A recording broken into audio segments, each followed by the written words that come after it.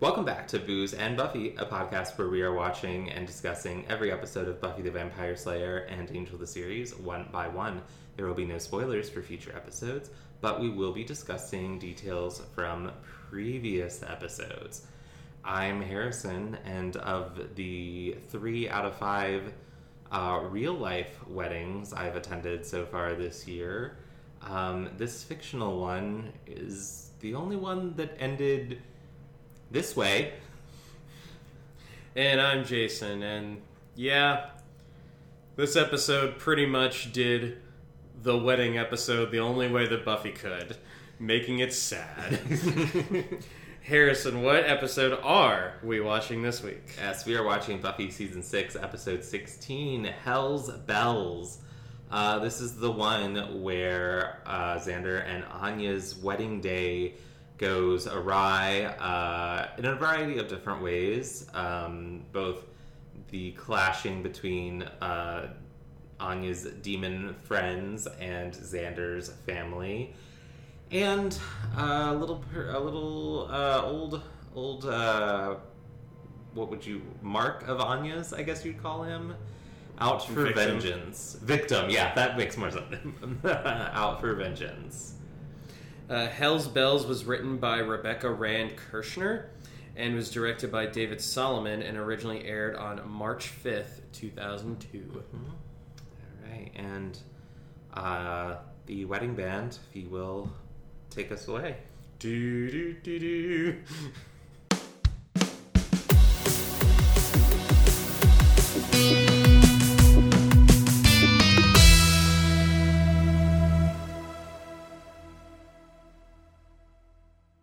Jason, what are you drinking? A little bit of a Rotwein, red wine. Ooh, yeah, sexy. Good for your heart, good for cholesterol. You can have a glass a day if you're pregnant. That's okay, I think. I don't know, that might be outdated information.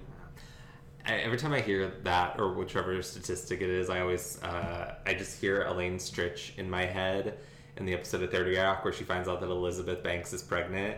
And she's like, is she drunk? You know, it's only 1 bottle a day, and that's it. I am drinking a Sprite and vodka and Sprite. Actually, I think John took the bottle with him, but I actually believe it's a vodka and 7-Up. Okay. Because the liquor store down the street does not sell Sprite; they only sell 7-Up, which is.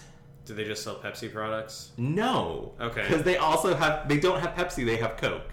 Okay. It's very strange. I mean, their soda selection is limited, so maybe they just still pick from one brand of each type. Mm-hmm. But my great-grandmother and great-grandfather growing up always had 7-Up in the refrigerator. So there's something and I associate that with them. So when we started buying it from this liquor store, I'm just like, oh, is it the early aughts and I'm at my grandparents' house? On March 5th, 2002, I might have been. Nice sense memory you got there. It's all right. A toast. A toast? This week's toast is dedicated to our local bus drivers.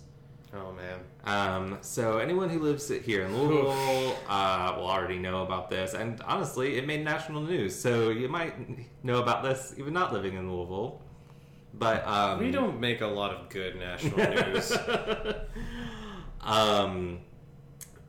Yeah, so we've been dealing in Louisville, our local school district, Jefferson County Public Schools, JCPS, with who I work quite closely in my job with teachers.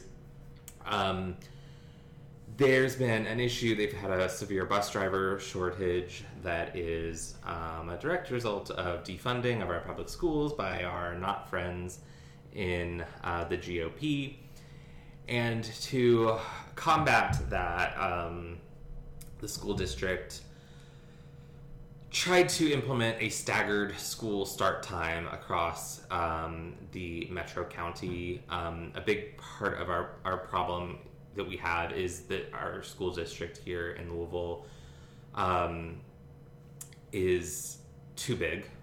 it's a massive school district. The city of Louisville is the county, and it's really too much. But it's like, really, Kentucky can have a whole bunch of counties, but they gotta, like, we have more counties in the state than we probably should. I believe we have as many as we are, like, the law of counties, like, allows. And I think if you go, we don't have the most number of counties in our state, but I think if you go by size, we do.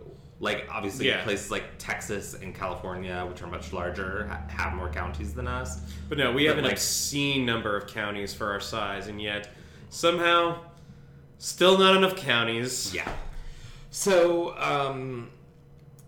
last week, JCPS went back for their first day of school, and it was disastrous. I'm the blame. A lot of this blame goes to the school board. The bus drivers were not prepared, and a lot of that fault lies in the school district. I also think they had like an outside company try to optimize the bus schedule and did the exact opposite. Yes, the last child was dropped off at their house at like nearly 10 p.m.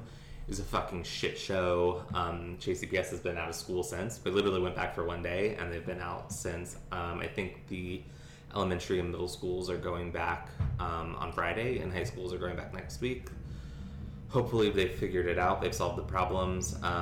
But it's just a reminder that our teachers and our bus drivers and the people working in these systems are underpaid and undervalued, and that is by design, because the conservative politicians are trying to destroy public schooling.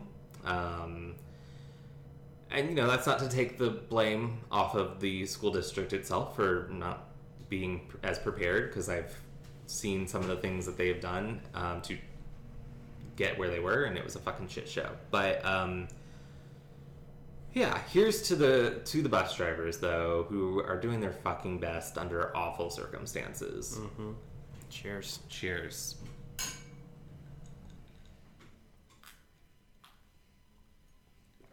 Not to get too political. I mean, I'm surprised you didn't say oh, happy 4th indictment day of the former president. Oh, kind of just tired of it. He just gets indicted every week now, and people get so excited, and I'm like, I'll celebrate when he's in fucking prison. Mm-hmm. Yeah.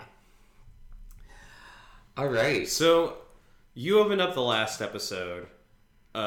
We were Sleep Tight, mm-hmm. With just kind of a general question to me. Okay. And I kind of have concerning a huge development for the series. So I'm going to open this up with a huge question to you, or a general question concerning a huge development.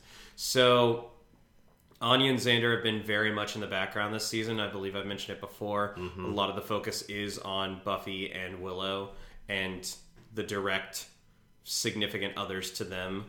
And Xander and Anya have just kind of been, there. But they've also been, not just in this season, but I'd also argue throughout season 5 as well, even late parts of season 4, a symbol of stability, mm-hmm. believe it or not. It just seems that, it wasn't just Xander, it wasn't just Anya, it was always Xander and Anya. And I mean, once you have friends that have been together for a while, in your friend group, you don't necessarily, you start referring to them oh, we're gonna have this and this person over, not just this person over. Yeah. So do you think this was a good choice for the show to make concerning the relationship of Xander and Anya? I've been thinking about this all day because I knew this was going to be a discussion we were going to have, and I'm going to throw it right at you at the beginning. Yeah, no. Yes and no. I don't think the show earned this. I don't think the show has done enough with Xander and Anya this season to get us to such a drastic place. We've seen some doubts, we've seen some stuff. The biggest one was obviously Once More with Feeling, Mm-hmm. but it's always been like little token moments, which is fine. Like, we were just complaining last week that some of the Wesley stuff could have been sprinkled in a little more, and I feel like they were doing the sprinkling, but there was never escalation of the sprinkles. It's just like it went from like 10 to 90 all in the course of one episode. And it's really jarring considering we had that scene in the last episode with Xander assuring Anya, that their wedding wasn't the marriage. My other issue with this is the way that it tries to use Xander's abusive family.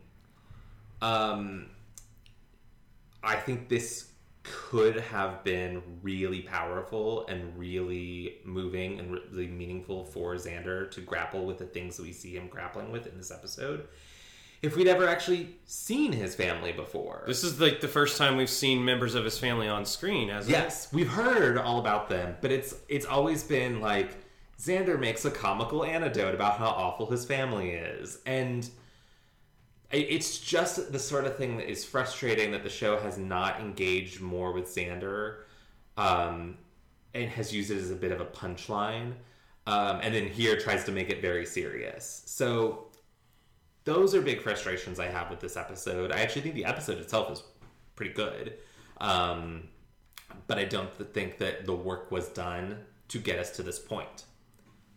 However, there is one development here that I think is an excellent development, and I think it's even though the show didn't necessarily earn the breakup, the idea of Anya becoming a vengeance demon again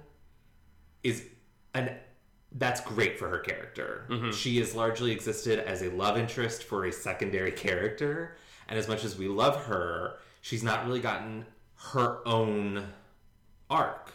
And we've got a very fun episode coming up where we get to dive into that one that you when we did our first TomCon appearance, TomCon, pardon me. When we did our first appearance on that, and we each picked out an episode we wanted to discuss, that was the episode that you picked out. Yeah. And we get to see kind of the results, the aftermath of this. Yeah. And yeah, like it had been I hadn't watched Hell's Bells before I watched the episode for that discussion. Mm-hmm. Normal Again, right? No, Normal Again is next week's right. episode. Selfless. Yes. So the fact that now I have that renewed context, because this is my first time seeing Hell's Bells since I did my watch through back in college, and I'm very excited to watch and discuss that episode again. Yeah. I just think it's great. I just think it's the right move for Anya to give her more of her own individual depth. Mm-hmm. And like even the last Anya-centric episode before this was Triangle, which she shared most of her screen time with Willow, and even that was still mostly centered around their mutual relationships to Xander. Yeah, it failed the Bechdel test. So like, and yes, obviously Xander and this being abandoned at the altar is the catalyst for Anya becoming a vengeance demon again. I just think it opens so many doors for interesting places her character can go. Mm-hmm. So while I am frustrated with how we got here, I'm really excited for where we're going. It does feel like fairly similar to Sleep Tight in that regard. Mm-hmm. Yeah. Is there anything you want to add on to that, or does that... Not really. We're kind of echoing how I was feeling, because like you said, it did feel like there's so much important development for Xander and Anya in this, particularly Xander, and the use of his family being like the reason that he doesn't get married. I mean, yeah, it's an important storyline, but it's also like something that you just kind of have to assume And they try to... Yeah, and, like, I feel like the last time they talked about Xander's problematic family that wasn't in relation to the wedding, because we've had, like, the whole, Uncle Rory's gonna be like this. It was... I mean, was that amends when... No, it was probably sometime in season 4 when Xander was still living in his parents' basement. No, I think actually it would have been early season 5. It would have been whenever he moved out. When he got the apartment, because I feel like that was part of the catalyst for it. There was like, I feel like there was a scene where they're all in Xander's basement and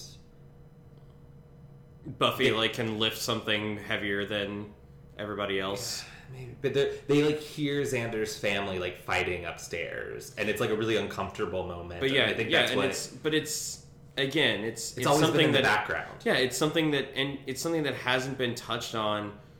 Especially this season, because they've been relegated to the back. Yeah. And, yeah. So, I pretty much agree with everything that you said. Yeah. Thanks. You know me, I'm just your yes man. That's right. Oh, famously. Alright, so the episode begins. Lightning flashes. We hear thunder and rain. Don't get a lot of rain in Sunnydale. I'm trying to remember the last time it rained in Surprise. I'm trying to remember another time it's rained. When Dracula came to town, it rained. I mean, Surprise and Innocence. Yeah. With famous rain. Yeah. Anything else? No, I mean, there's the snow in Amends. That's true. That's like rain. It's frozen rain. Mm-hmm. But Buffy and Willow look on in horror at something horrible. Willow, in particular, can't take her eyes off the arms. We get a nice pan out to them looking in the mirror at their bright green bridesmaids' dresses. I'm going to be real. They're not great. I think a little work could be done and they'd be fine. I like the color. I like the color too. Yeah, I think the color is nice. I mean, you should have had a little bit more of the decorations go with it. It didn't seem like they went with the decoration. There honestly weren't a lot of decorations for the wedding. But I like the color. I can understand that in my very limited knowledge of women's clothing, the actual design of the dress seems a bit much, especially like the bottom, around the legs, and it was. And however, I've never been a bridesmaid, and I know that there are many frustrations that can come with having to wear the bridesmaid's dress that is chosen by the bride. Here's what I would have done with it. I like the color too. I actually think all of the women, it complements them really well. I think it complements Amber the best. But see what happens when you give Tara a beautiful wardrobe. Right? It even looks good on Willow, who green with red hair can sometimes wash that person out, but it didn't. It worked well. I would have gotten rid of the sleeves on Willow and Tara so that they were more like Buffy and Dawn. And did Halfrick have sleeves? I don't remember. I don't remember because Halfrick was doing jack shit with her bridesmaids' duties. Honestly, I said this before. I said it while we were watching the episode. I was very surprised that Buffy was the maid of honor and not Halfrick. Yeah. But if Halfrick was the maid of honor, then she would have stood out a lot more in not having helped with anything. Right. But yeah, I would have gotten rid of the sleeves, and I wouldn't have gotten rid of all of like the tulle at the bottom, but I would have simplified it. It would still had a little something down there, but less. And then I would have just made them just fit them a little better. They looked pockets. Pockets, of course. Mm-hmm. They looked a little loose, but otherwise, I actually didn't think they were that bad. Well, I will say that I've seen a few wedding episodes of sitcoms, and I believe that a big thing that this episode did try to do was a little bit of the parody of all the stereotypes of weddings, one of them being bridesmaids' dresses and cold feet. Yep. I will say that's also just such a remnant of its time, specifically with bridesmaids' dresses. I feel like that's not really, like, bridesmaids' dresses are a thing, but I feel like in all of the weddings I've gone to recently, which have been a lot, as I mentioned earlier, because I have a huge family, I've noticed the trend nowadays seems less a specific bridesmaid dress that everyone is wearing, and more of a, here's the color scheme, and like a general style. Find a dress that matches that. Like my cousin's wedding, all of the bridesmaids were in like a burgundy sort of maroon dress that were all like floor length, but otherwise had completely different like upper body cuts and styles. And I thought they all looked super great. Like everyone could pick a dress that fit their body type or their own personal style, as long as they were just wearing the right color. So I think we're past the era of the identical bridesmaid's dress. Yeah. Which is probably for the best. And it does seem to be that with our generation and Gen Z, like reaching the age where you start to get married, or even like marriage itself is kind of being considered like a dated institution. I mean, if that's your opinion, go for it. But the idea of like this, all the traditions that are involved with weddings that you see in a lot of 90s sitcoms and TV shows, I think those are going the way of the dinosaur. Yeah. I think there's a lot of rejection of, which is, I mean, that's how these things work. I think some of these things, traditions that we see nowadays, will go away in the next generation. I personally can't wait to see the individual introductions of all of the wedding party at the reception alongside a goofy dance. I can't wait for that to die. I hate it. It makes me roll my eyes so hard. But that's just me personally. This is a very specific thing that you are not a fan of. Buffy and Willow discuss the rehearsal dinner. They apparently, Anya's people, her demon friends, are explained away as being in the circus. Xander's dad puked in Buffy's purse.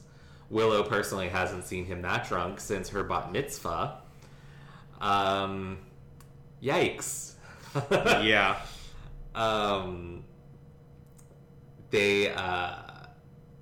But they are generally excited for the big day. Anya comes in. It appears Anya slept there the night before. And she is just so fucking psyched. She thinks they're beautiful. I love her. I love how she looks, and at first it looks like it's a look of horror, but then she just... It's more of just a surprise at how wonderful they look. I mean, let's just give it to her right now. Emma Caulfield, MVP of the episode. It is... I mean, the beginning of the episode focuses more heavily on Xander, and then the perspective shift. Yeah, so much of Xander's... so much of the scenes in which highlight Xander, he plays it... Nicholas Brendan plays it very subtle. Yeah. Like, he doesn't do, like, the... he doesn't do your normal Xander things of just, like, really freaking out or wigging out. Mm-hmm. And even, like, that, heartbreaking moment at the end is just him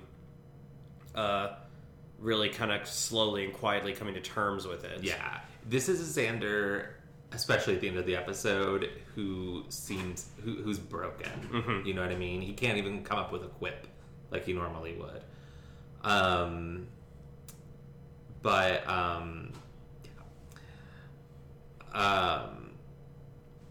Speaking of Xander's, we do get, as she's hugging them, and she's like, I'm so excited, I'm getting married today. ominous thunder. This episode is often very funny. A lot of good laughs in this episode. Yeah. In a way, it's a bit like Tabula Rasa, where it's like, it's really funny, and then it's really not anymore. I mean, same thing with Once More with Feeling. Yeah, absolutely. Over at Xander's apartment, Xander is trying to get dressed. We finally meet Uncle Rory, who I think has probably had his first shout out in like season 1. I feel like anytime. Well, they've been talking about Uncle because they went to pick Uncle Rory up from the airport an episode or two ago. They did, but he's gotten shout outs before. Like, I'm pretty sure the tuxedo that Xander wore at the prom was his. Like, I feel like anytime someone gets mentioned who is in Xander's family who isn't his parents, it's Uncle Rory. We also meet cousin Carol. I loved her. So here's the thing, and I think wasn't this how Tara referred to Amy Adams' character? Yes, cousin Beth. Yeah, it's like just referring to somebody as cousin. This like that cousin as a title. It's just so weird and a little creepy. It's like that is like old fashioned as hell. It's really it's so funny you say that. You've not watched The Bear, right? Right. Okay, so The Bear is set in Chicago, and the family that it centers around, they're an Italian family. And actually referring to your cousins in those two kind of specific cultures as cousin is actually very common. Except you wouldn't say like cousin Jason. You just say, hey, cousin. But what gets confusing is you also refer to close family friends who are, just as much as family as cousin, or, if they're older than you, like, on their own. And so watching the show, there were several characters who it took me a while to realize, like, oh, they're not actually related to their... but yes, it's, cousin Carol, the only member of Xander's family, aside from, like, her daughter, who is also just there, who isn't a complete nightmare. She is incredibly attracted to the demon in this scene. Well, maybe not incredibly attracted, but definitely kind of wants to see if she can get anything started. She's a single lady. She's a single mom of a certain age. She's got to sow her oats where she can, so to speak. This demon who's also staying there is credited as Warty Demon. I thought like he actually had a name, but they kept calling him Kevin. He's Krelvin. Yes. I see. It's weird. It looks like the credits listed him as Warty Demon, but yeah, you're right. They gave him the name Krelvin. Weird. But yes, things are a bit chaotic. Xander can't find his cufflinks. Uncle Rory is trying to fix the coffee maker that probably isn't broken, and Krelvin is trying to help him out. Yeah. And Xander's parents arrive. First time, as we mentioned, we are seeing them on screen. Xander's dad they're both... Xander's dad really comes off worse. Xander's mom doesn't get a lot to do except just seem miserable. The actress who plays her is very, very beautiful. I mentioned that she was giving me a Net O'Toole. The red hair. She's got mom energy. Yeah. But... also, I feel like I've seen the actor who played Xander's dad in something else. See, I thought that it was the guy who plays the head guard on Orange is the New Black, but it's not.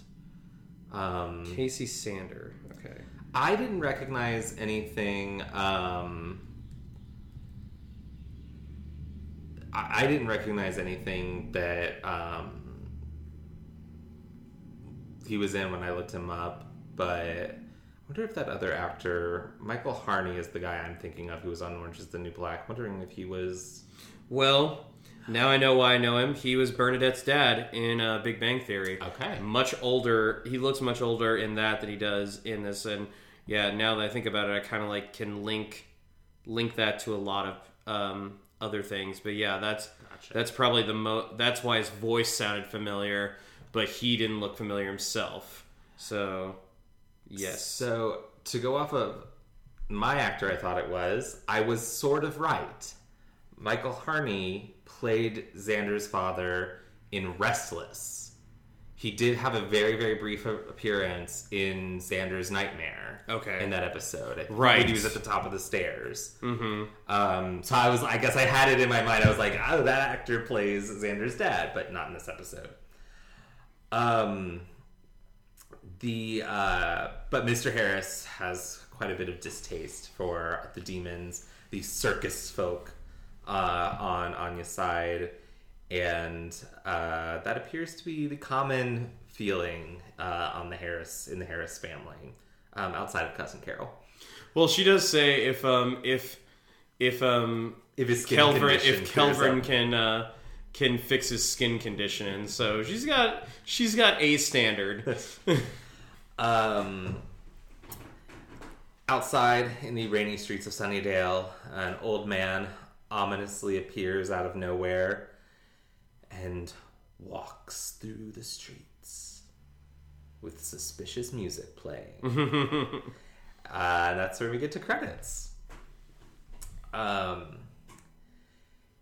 We are now firmly in the wedding. We're over at what looks to be like a community center of some sort. Yeah. It really reminded me of this place where we held my grandfather's memorial service. It's the Bardstown Community Center. I think that's what it was. That's also where we had my grandmother and grandfather's 50th wedding anniversary several years ago. The kitchen in particular, when Xander was in there, I was like, that kitchen is almost identical to this, like... It is very much a multi-purpose sort of venue. Yeah. And it's not a church. Not a church. Yeah. Buffy is helping Xander into his cummerbund, which, nice little continuity there. We did see Xander complain that it fit when he picked up...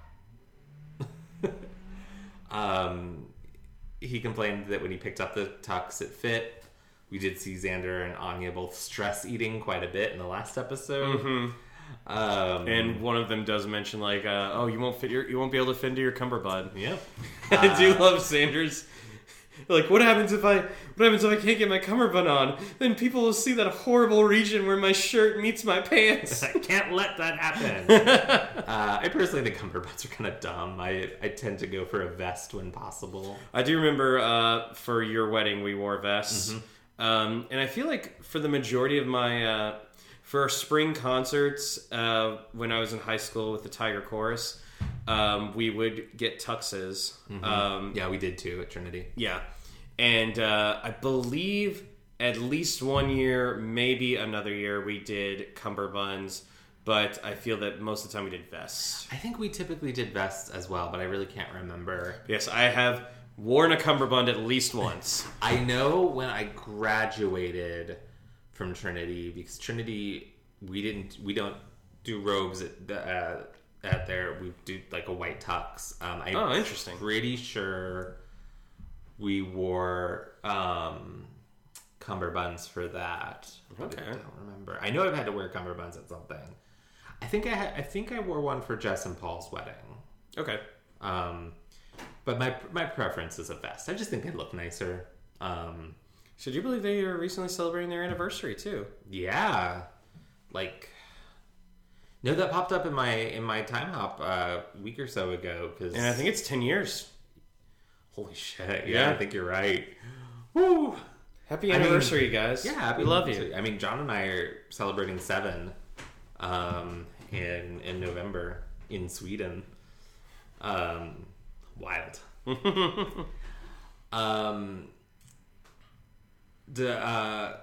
Xander, Buffy is complaining to Xander that she should be Anya, or Willow should be helping because she is the best man. And Willow is actually complaining that she shouldn't be wearing a dress since she's the best man. She should be wearing a tux. And I know, at the very least, from that one How I Met Your Mother episode, that Allison Hannigan fucking rocks a tux. So. Oh, when they're all wearing suits during Barney's big musical number for the 100th episode. Yep. And I say this with all due respect to Neil Patrick Harris and the other men on that show, but Kobe and Allison wore those suits. I think it... Honestly, there is just something about a woman wearing like a properly fitted suit or tuxedo. It works. Yeah. It's a good look. Fuck yeah. Buffy tells Xander, she's had a rough time, as we've talked about ad nauseum, but she's taken a lot of comfort in Xander and Anya's relationship. As you mentioned at the top of the episode, it's been a source of stability, something that she can look to know that, She specifically says it's the light at the end of a very long, dark, and painful tunnel. Yeah. But she's very excited for them. Meanwhile, Tara and Willow are doing some serious eye flirting while helping Anya into her dress. I did say flirting. They hadn't quite escalated to the next level. They were still at eye flirts. Sorry, I can't help but think of that other eye scene from Wedding Crashers. The proper girl with the hat. Like that line delivery by Vince Vaughn is so funny. That's a good one. But yeah, they are helping Anya into her dress while she's practicing her vows. She's just so excited. She tells them she gets to marry her best friend. They get her into the dress. They go to take a proper look at her, and Willow and Tara are stunned, rightly so, because she is gorgeous. And she's still got the curlers in her hair and like the eye mask on. We haven't even seen the hair yet, and like the proper the dress is beautiful. Yeah.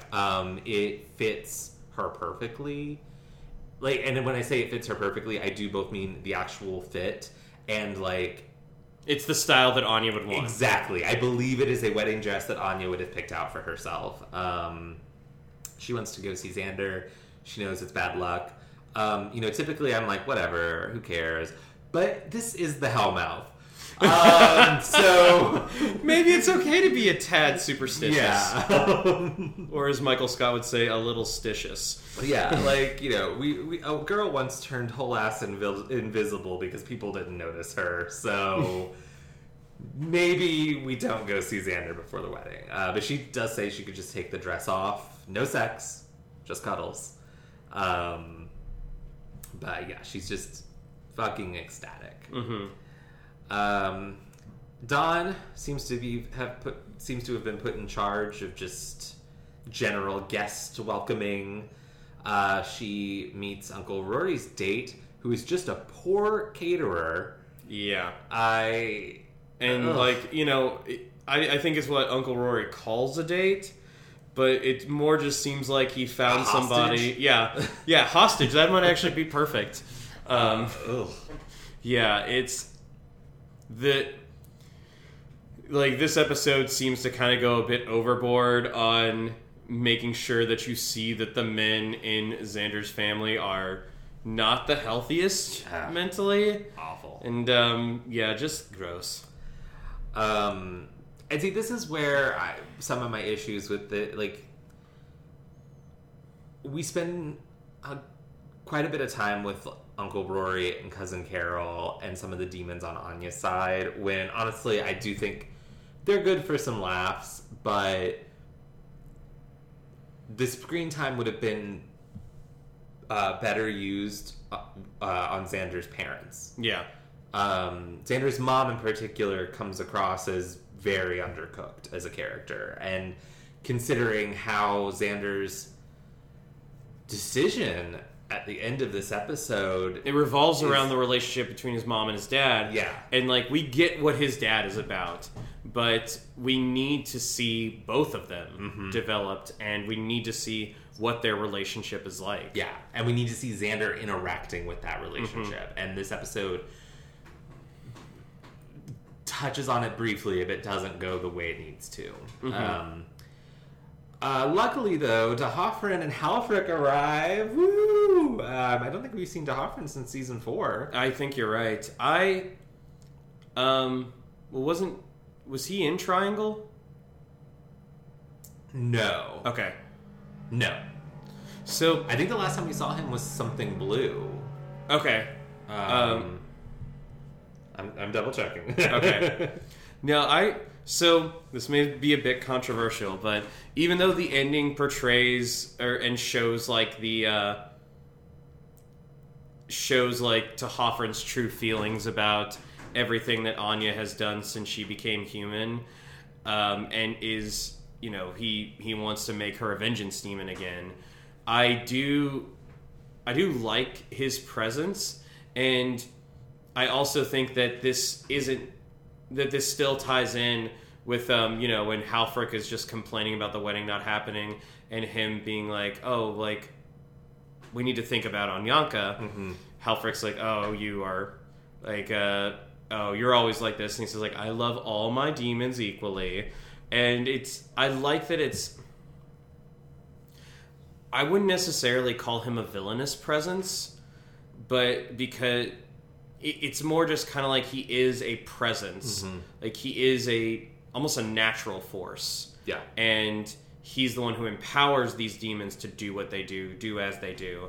And I feel like even in her human form, he has cared about her. So I like that. It's a strange way to say that I like the character D'Hoffryn, and that I don't necessarily think that he's 100% villainous. Yeah. So his last appearance was Something Blue. Okay. He was mentioned in Triangle. Gotcha. Because you go into the history of Anya. Right.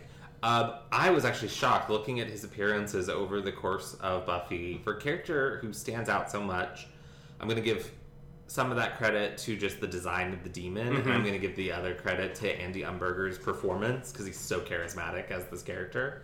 He only makes 4 appearances over the course of the entire show. That sounds right. His first appearance was in Doppelgangland, then Something Blue, Hell's Bells, and then he's going to appear in Selfless, which is, as we discussed, about Anya. But it's amazing when you can have a character who makes so few appearances but still stands out so much. By the way, I mean, you kind of, like, alluded to it, but the fact that, like, I mean, I think I love Emma Caulfield. I think the real MVP are the makeup artists for this episode. Fuck yeah. Because you had to have so many demons, so many different demons, some that had been pre-established. Like Clem. Like Clem, like Halfrick, like D'Hoffryn, but also others that are, like, you only see them through, like, and you only, like, notice them through their prosthetics, through their makeup, and then, honestly, whatever that one demon's name was who was behind this whole thing, he looked fantastic too. Yeah. Like, it was a great design. Like, and I love that. I love. Again, this is like, we've shouted out the makeup artists before, and I'm just gonna shout them out again. Fuck yeah. Like, this is them having to probably go into overdrive, and it really does allow for you to get the whole demons versus humans. Yeah. Yeah. There was, I noticed on this watch, at least one other vengeance demon there. That same makeup as Halfrick, but was just there as a guest, which I thought was a nice detail too. Like, obviously Halfrick and her are very friendly, but presumably there would be other vengeance demons that she knows who would have been there. So, D'Hoffryn does give Dawn his wedding present for her to take to the present table. He does tell her to be careful. He's cut holes out so it can breathe. And a little tentacle comes out of the box. Yeah. Dawn, you should know better than to put your face near things in Sunnydale. And this is when... I get that you're only, 3-ish years old now, but you should have learned that. Not even, a year and a half. Yeah. You should have learned that. Spike arrives with, and I'm just quoting Dawn here, a total skank. Very much in the same spirit as Willow calling Riley's wife a bitch at the end of the last Buffy episode, which, obviously don't agree with. You should never call somebody that, but Alison Hannigan's delivery of that is good. So funny. Jason and I had a brief discussion about Spike absolutely crashing this wedding, because why would he have gotten an invite? Buffy does say that he had every right to be there, so apparently he got an invite. Apparently Xander didn't seem surprised when he heard Spike was there, so we came to the conclusion that Anya must have been the one to include him. It might be the same thing of he's with us all the time, so clearly he's a friend. And that might be the same conclusion that she made when she made Buffy her maid of honor, because I will say this, I don't think Anya and Buffy are the close friends that you would normally expect. So I think that maybe in Anya's head, she's just I think I spend most of my time with Buffy, and maybe she even suggested Willow being her maid of honor, but I'm pretty sure Xander shot that down with him wanting Willow to be in the ceremony, but also to be his on his side, but also I don't know, the girl that you grew up with and loved being your wife's maid of honor seems a little weird. But yeah, I think she really just says I spend most of my time with Buffy, so she's clearly my best friend. She'll be my maid of honor. I do love Willow being Xander's best man. I love it too. They are each other's oldest friends. Mm-hmm. It just makes sense. And I love that it's eschewing some of those gender norms that, in a way, that the show does often, but, having a woman as the best man, or a man as, maid of honor, or, whichever terminology you want to use, obviously more common nowadays. I did it.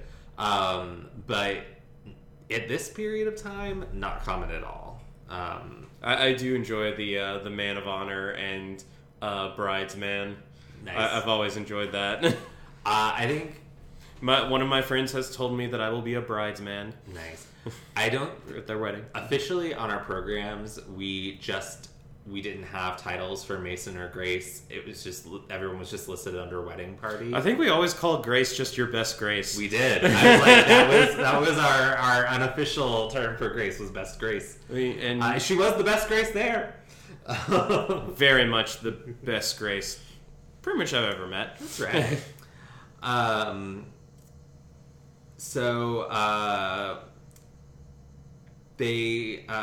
Buffy and Xander is finally ready. They go to mingle in the crowd and specifically try to keep Xander's parents out of trouble. Jesus. Are there tribbles in here? Why are we in so much trouble? But getting out there, Xander immediately is kind of assaulted by everyone. Well, at first it seems alright because, it's mostly his family saying hi, shaking his hand. But then things do start to devolve when people start yelling, and of course this old man that we saw up here earlier comes up to us and is like, I have to talk to you. Yeah. Wow, we have very similar distressed old man voices. Xander's mom is mad that they've been seated in the third row, which Xander's like, it's a mistake, whatever. Cousin Carol wants something, Uncle Roy wants something. Dawn comes up and says my favorite line of the episode, which is, Anya's present escaped. Xander's like, wait, escaped? Yeah, I kind of crawled away. But yeah, this old man pulls Xander away, and he. I'm sorry. Before the old man pulls him away, this is when Xander's father starts to do a drunken toast. Mm-hmm. He. And the sad thing is that rule number 1, which he tells to Buffy, is to keep Xander's dad away from the bar. Yep. Rule number 2 is keep his mom away from the bar. Which is, what a sad thing to have to say at your own wedding. Like, well, again, it's at first it seems like it's making light of a wedding stereotype, like, oh, the drunken relative that says something inappropriate. Yeah. But it's obviously more important to this. Yeah. So, yeah, his toast basically starts to insult Anya's side of the family, quote unquote. And this is when the old man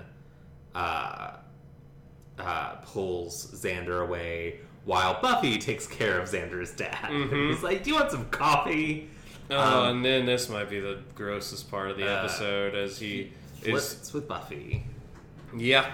He suggests they go find a room so he can show her his, and she's like, you finish that sentence, you won't have anything to show. Buffy literally just threatened to tear a man's dick off. Love it. Not just a man, one of her best friend's father. Yeah. The dick that one of her best friends came from. The old man explains to Xander that he's him from the future. And it is kind of funny that all the things that Xander has seen being in Sunnydale, and it's like, oh, that's bullshit. Well, I mean, if they wanted me to believe this, they shouldn't have cast this man. Yeah, I would have preferred to see Nicholas Brendan or even his twin brother in old man makeup. Yeah.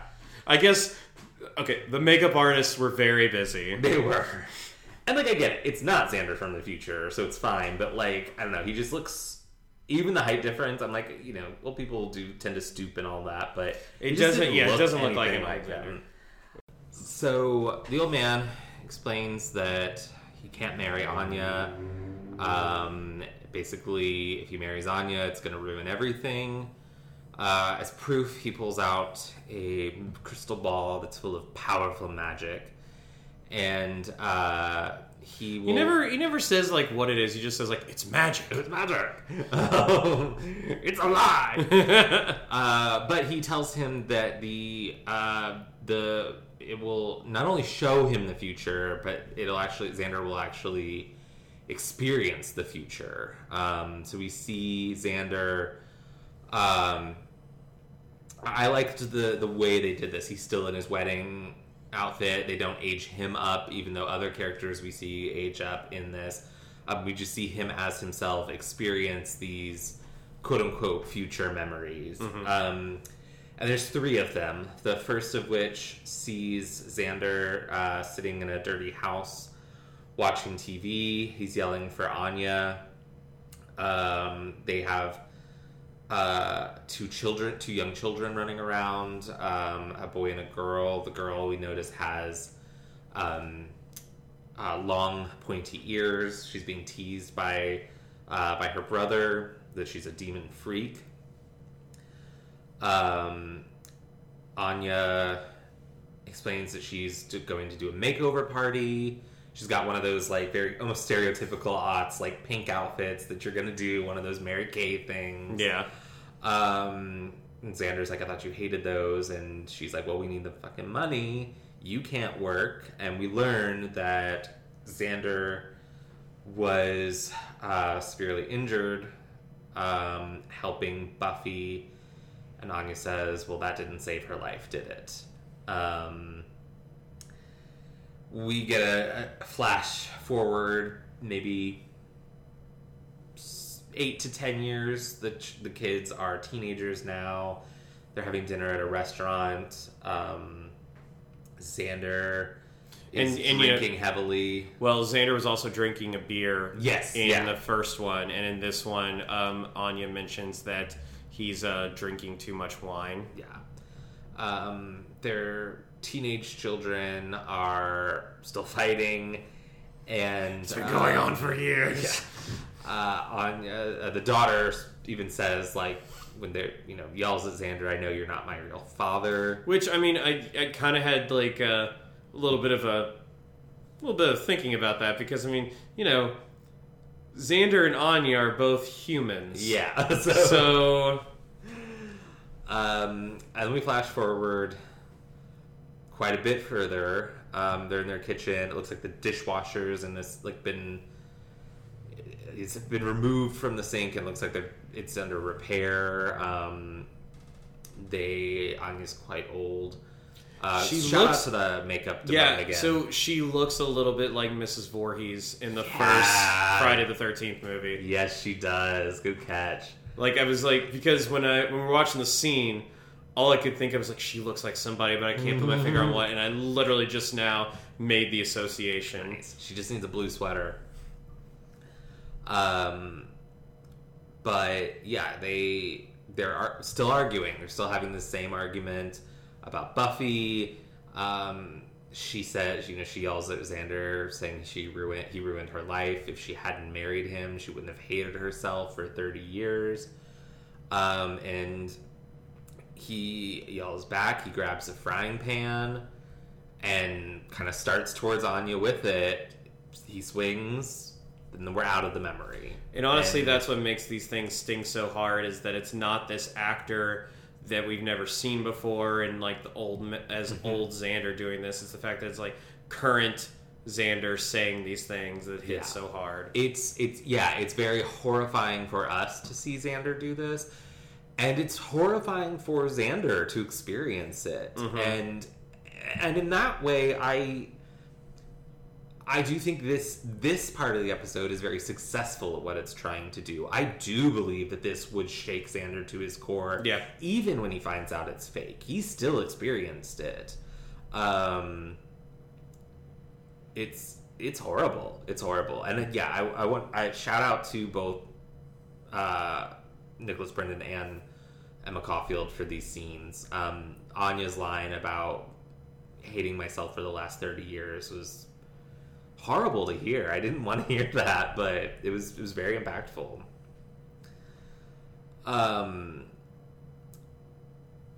We do cut away from this to have Buffy.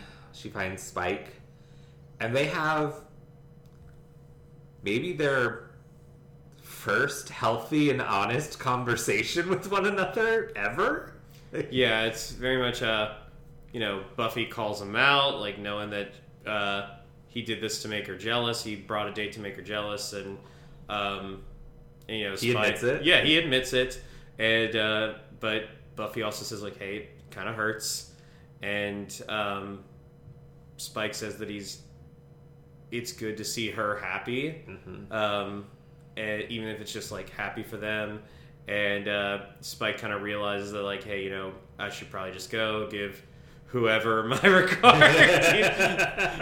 He forgets Xander and Anya's names. Oh, I don't think he forgets. I liked this scene a lot. We've also, I did say that wow, Spike didn't necessarily dress up for the occasion, but he did button up his shirt. So that's about as dressed up as he'll go. Yeah. No, I thought this scene was nice between the two of them. It got to show off Sarah and James's chemistry without being what it's been. And a scene like this, I watch it and I go, disconnected from all the other stuff, I'm like, okay, I see it. I see the Buffy thing. I do see what people like about this relationship, but I can't disconnect it from the rest of the stuff. Yeah, and I mean, you think of, like, granted, I don't think it's been a healthy amount of time since the breakup for either of them. Yeah. But think about, like... And most it can only have been a few days. Yeah. Xander and Anya were just picking up wedding guests in the last episode. But yeah, but think about when you see people... or when you yourself have experienced like a breakup, and then you see that person a few months or a year later, sometimes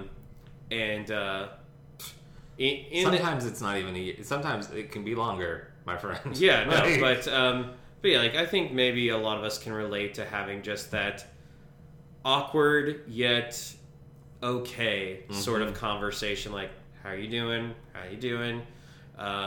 Glad things are going well for you. Glad things are going well for you. So yeah, I mean, that feeling felt very believable, even though it's not necessarily a lot of time since the breakup happened. Oh yeah. Willow goes and finds Xander in the aforementioned kitchen. We get a brief callback to their ill-fated love affair in season 3, which I wasn't happy to be reminded of, but I did think the line was funny, where she says, like, you, me, formal wear. But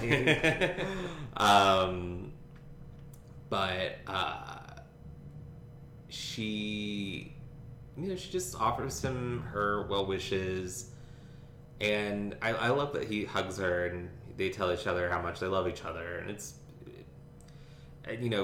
Willow doesn't know, but it's clear that Xander is in a bad place right now. She just chalks it up to nerves, which is understandable. Like, you wouldn't walk in on your friend who's about to get married, who's pacing around, and be like, oh my god, your future self just showed you horrible visions of what's going to happen if you marry your because fiancé. That's ridiculous in Sunnydale. It's either that or nerves.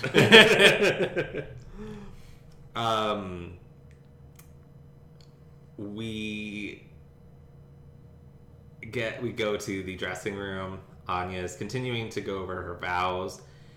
And Tara is there for like a little bit of feedback. Oh yes, Tara's who you want in your corner. I mean, Tara's always who you want in your corner. Mm-hmm. But I do love when she's just like, I promise to love you and not obey you because that's misogynistic. And who do you think you are, a sea captain? It was actually from the previous scene. Oh, was it? Dang it. This scene was where she says, poodles. yeah, this scene was where she said, I promise to have sex with you whenever I want to, which Tara doesn't comment on that. She comments on sex poodle. Tara is she's like, yeah, consent matters. I feel like if we were making shirts for the show, one of them would be, she comments on sex poodle. She tells Anya, she's like, maybe don't use the word sex poodle in your vow. And it's really, the reaction shot of Emma Caulfield, she's like, really? And it's just so good because you could see her that she doesn't quite agree, but she like trusts Tara enough to go. I like how it just gives the feeling of like, damn it, that's the one thing that it was definitely going to stay in there. I could fix everything else, but no, had to have sex poodle. Sex poodle was the whole foundation of this speech. Never mind, that's the quote for the shirt. Oi, with the sex poodles already. Sorry, just because the and this is when we get to see Anya's hair. Yes. Fucking gorgeous. And her full makeup. Full makeup, the hair, the veil, which is not, it's less of a veil, more just like a headpiece. Mm-hmm. But the veil is on the taxidermied, was it a moose like or a bull or something? It was a bull, yeah. Some sort of mammal. I don't know why I said that. Did you say some sort of mammal? Yeah, I thought it would be like funny. Mammal? Yeah, no. Okay. I just decided to say mammal in a weird way because I thought that was going to be the height of comedy. And then I said it and I went, womp womp. Well, like, you didn't even give it time to settle. You just moved on from it. But because that's why I had to, it was dumb. That's why I had to check and be like, wait a minute, did you just say mammal? I was just trying to avoid this whole thing. So Buffy goes to get Anya. The ceremony is about to begin. This is where Willow pulls her away, though, to tell her that Xander is gone. Willow goes to look for Xander. Buffy tells Anya that they have to wait. The minister got called away to perform an emergency C-section, which Anya buys. Anya totally. Xander's family may seem a little silly for buying the circus, like all the demons are from the circus, but Anya seems a little silly for buying the C-section. This is one of my favorite comedy moments for Sarah Michelle Gellar, I think maybe of the whole series, where she explains that the minister is also a doctor. He's a minotaur, not to be confused with a minotaur. He's all man, no bull, which is... And what's great about this is, I mean, honestly, I think this is just a minor bit of a plot hole, is that Tara seems to know what's going on, like, even though no one told her. But I just like to, in my opinion, Tara just sees what Buffy's doing, and she's a smart cookie. She's just like, fuck, where'd Xander go? I think she's more like, well, something's up, so I guess I'll have to stall. So, while they're waiting, Anya decides to go over her vows one last time. I'm going to read them, the final versions. And while this is going on, we see Xander just kind of walking the streets of Sunnydale in the rain. And this juxtaposition between her speech and this shot it's really nice.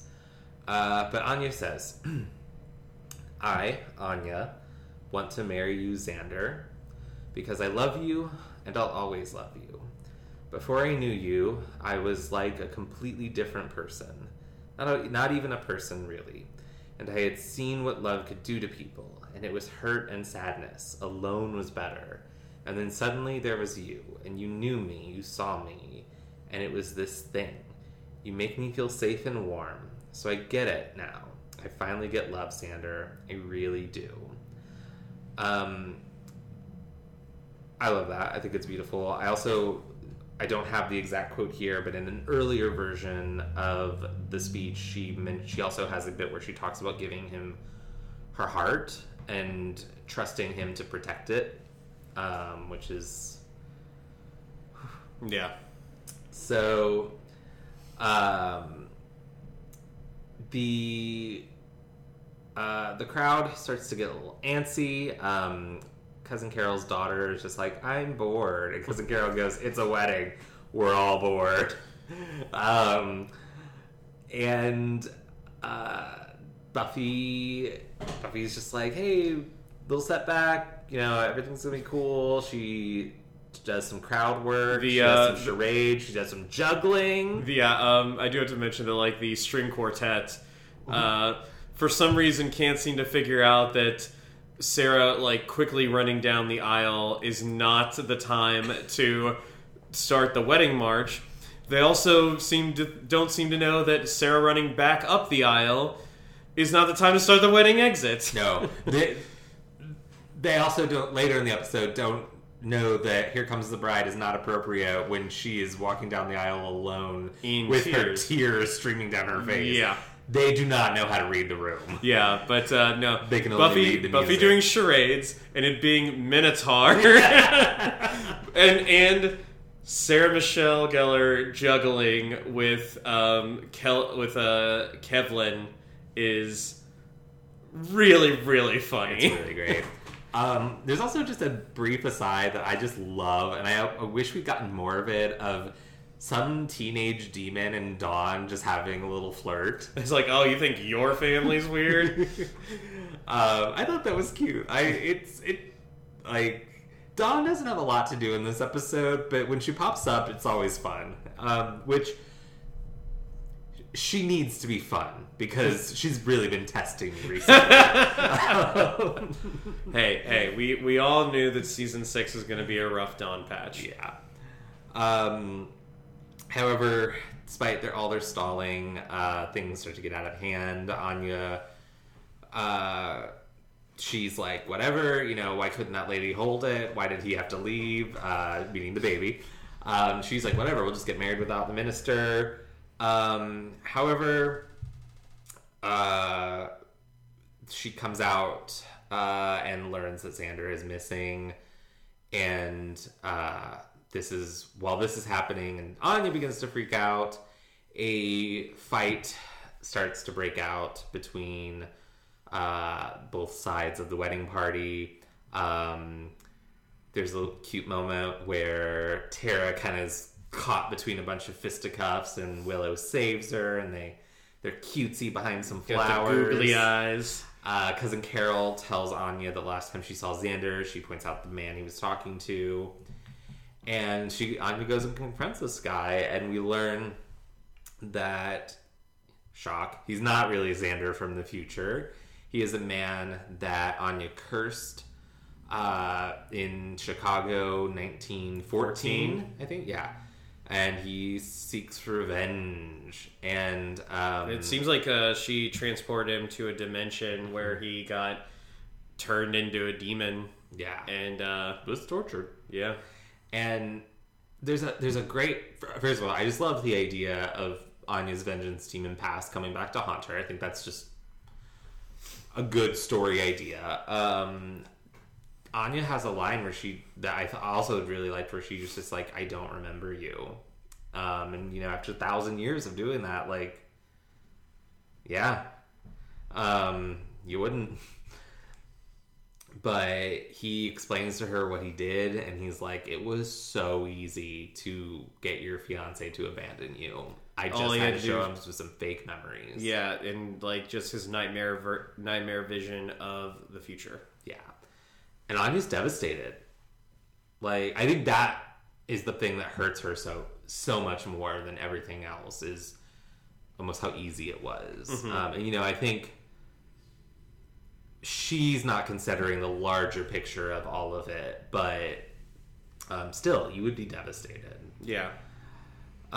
So he's like, yeah, I'd like to see you cry. Now I want to hear you scream. So he attacks her. Buffy does her Buffy thing. She does have to rip her dress. And Xander comes back. Anya explains to him it was a lie. It wasn't real. Buffy and Xander kill the demon. Xander gets the kill. He gets the kill. It's his special day.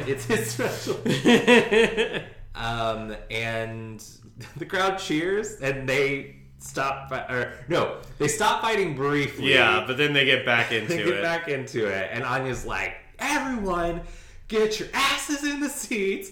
We're getting married. But yeah, so Xander pulls her aside, and he tells her, he saw a future that he considers a possibility based on his own experiences with his family. And, he tells her, she's like, he showed you those things to make you hate me. And this is the line that really got to me, was Xander says, it wasn't you I hated. Mm-hmm. And yeah, this is what we've been talking about, like all of the childhood and family trauma that Xander has been alluded to throughout the series, but often used as a punchline, is now supposed to be taking front and center for this incredibly important moment for Xander and Anya. Mm-hmm. And that's like kind of where this ending, this resolution kind of just almost comes out of nowhere. Yeah. It feels like. I agree. We do get a shot of Xander's dad yelling at his mom to kind of underline that for us, but it's still not quite. Like, I get it, and I believe it, and I understand it, but I still don't think the show's earned it. Right. It's weirdly how I feel about the end of Cersei and Jaime's arcs on Game of Thrones. Like, I get it, I understand it, but I disagree. Mm-hmm. Like, I understand objectively, intellectually, thematically, all of that Cersei being killed by the very castle that she was doing everything in her power to keep control of. Sure. I wanted to see that bitch's head get cut off. Like, I wanted to see Arya one of your favorite characters. Yeah, no, Cersei is one of my favorite characters on Game of Thrones. I think she is one of the best villains like of the 21st century. Both. I mean, Lena Headey's performance. Her performance is amazing. And then you get the final season where she does nothing but drink wine and glare at people. And then, yeah, she which is kind of like, it's interesting because that's kind of what she's known for. But then but she always was doing something as well. And then she would go drink her wine and glare. There were other things, but so it was like, did Cersei the person deserve a better death?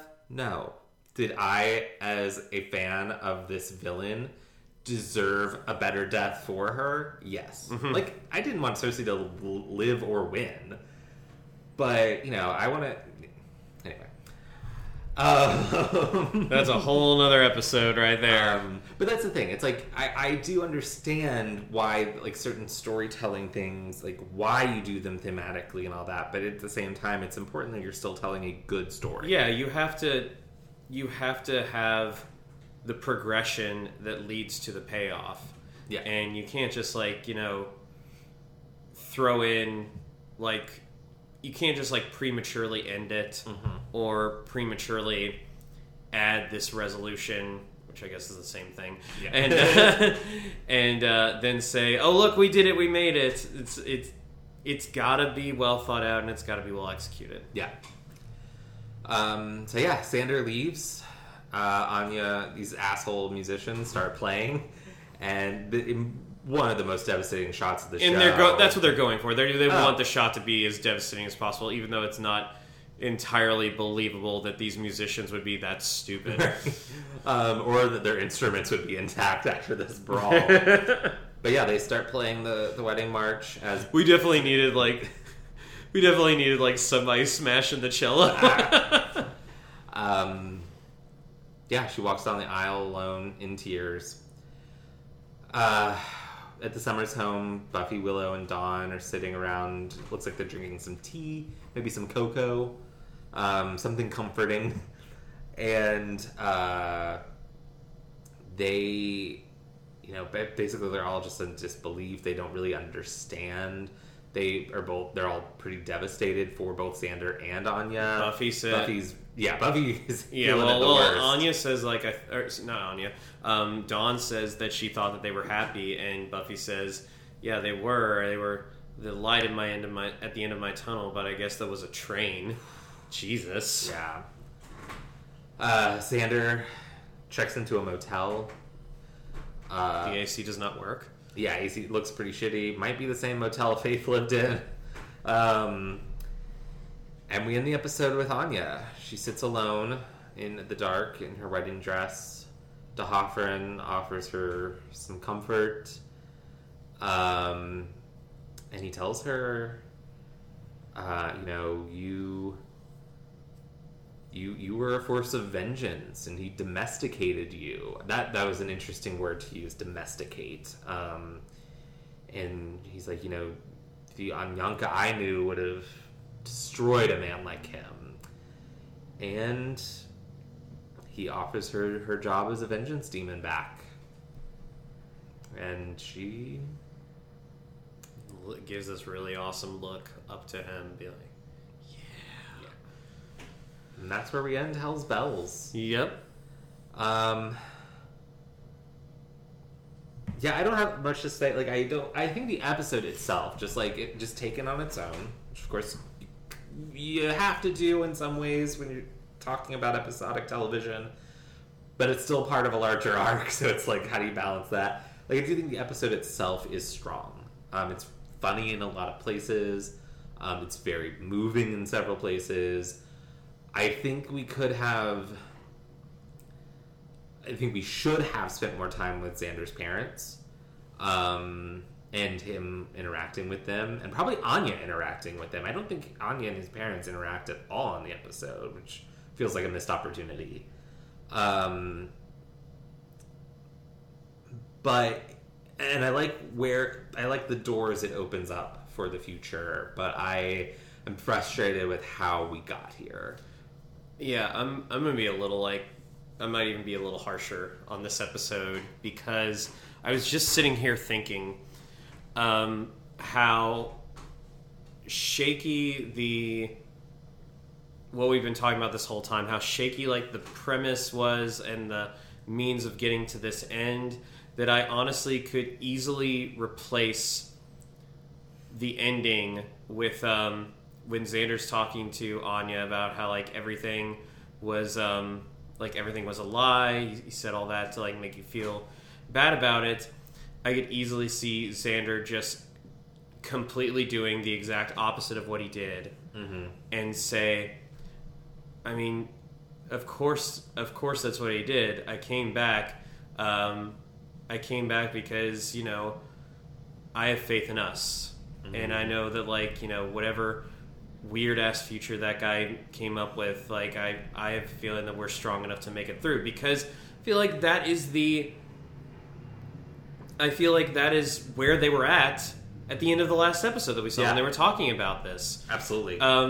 This almost does, like, a complete 180 of where Xander and Anya were at with it. Well, maybe not Anya. Anya, like, felt like strongly about this wedding and this marriage for a while now, and you see that in her vows.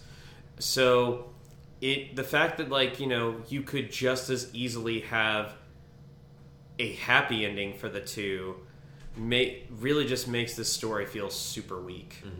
And while there are parts of this episode that I enjoy, the overall episode just seems flawed to me. Yeah.